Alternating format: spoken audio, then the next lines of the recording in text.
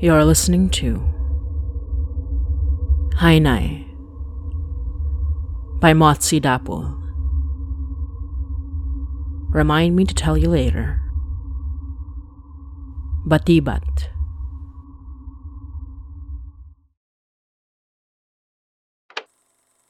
Nana and I didn't stay long after the meal. She didn't show it, but I knew she was exhausted. An afternoon full of rituals was definitely starting to catch up with her, and I didn't want to be left alone and awkward at the table. We excused ourselves, and Joshua took the opportunity to leave as well. I understood. I was the same way when Tatay died. With Joshua leaving, Mrs. Castillo decided it was time to usher the two other kids to bedtime as well. Inigo kissed his mom goodnight and left quietly.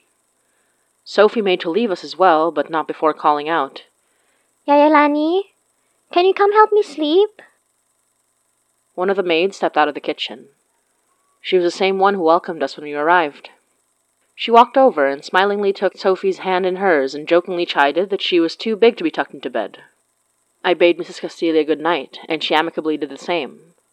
But as I stepped into the hallway out of the dining area, I heard a short, weary sigh behind me.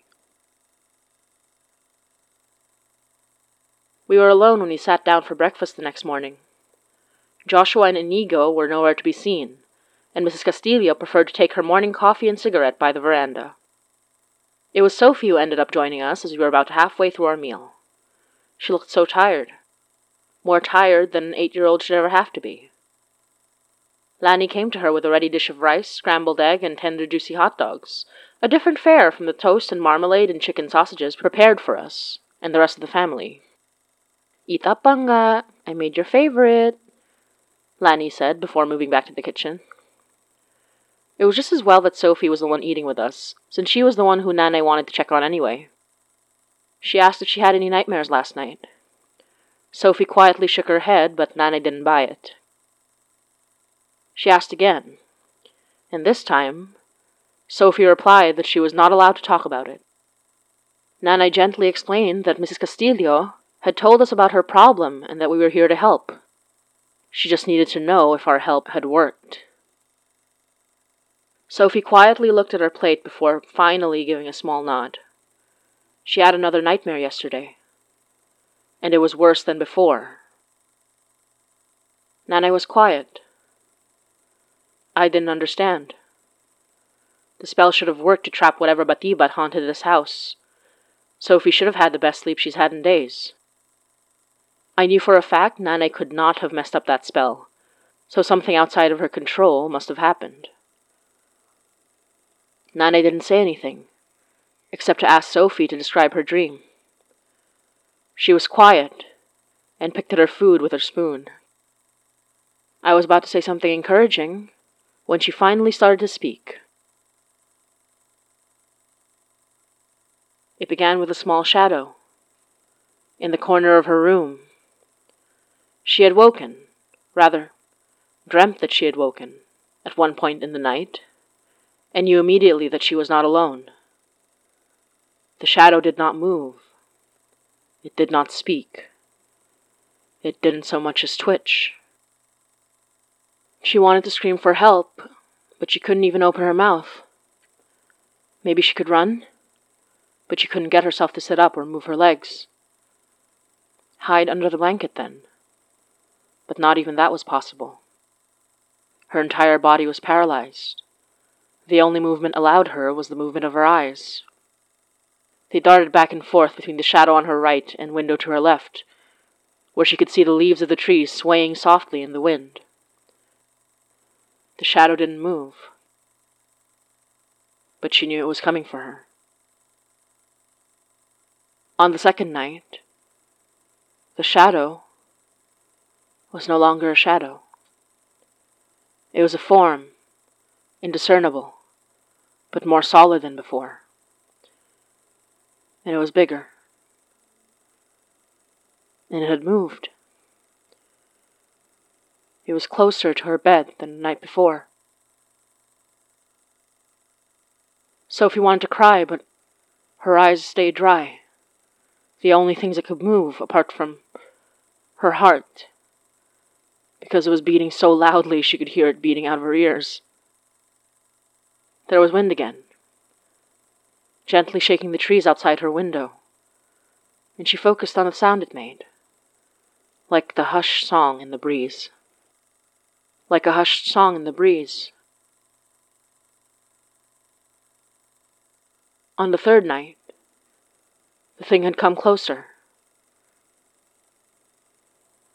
and it had a shape. A man, maybe. Or a woman. A child?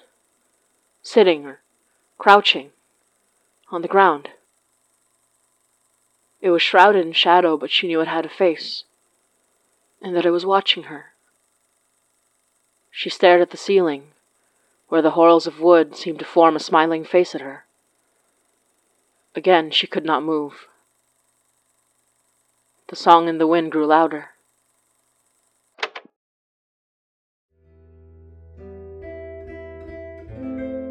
You're listening to Hainay by Motsi Dapul.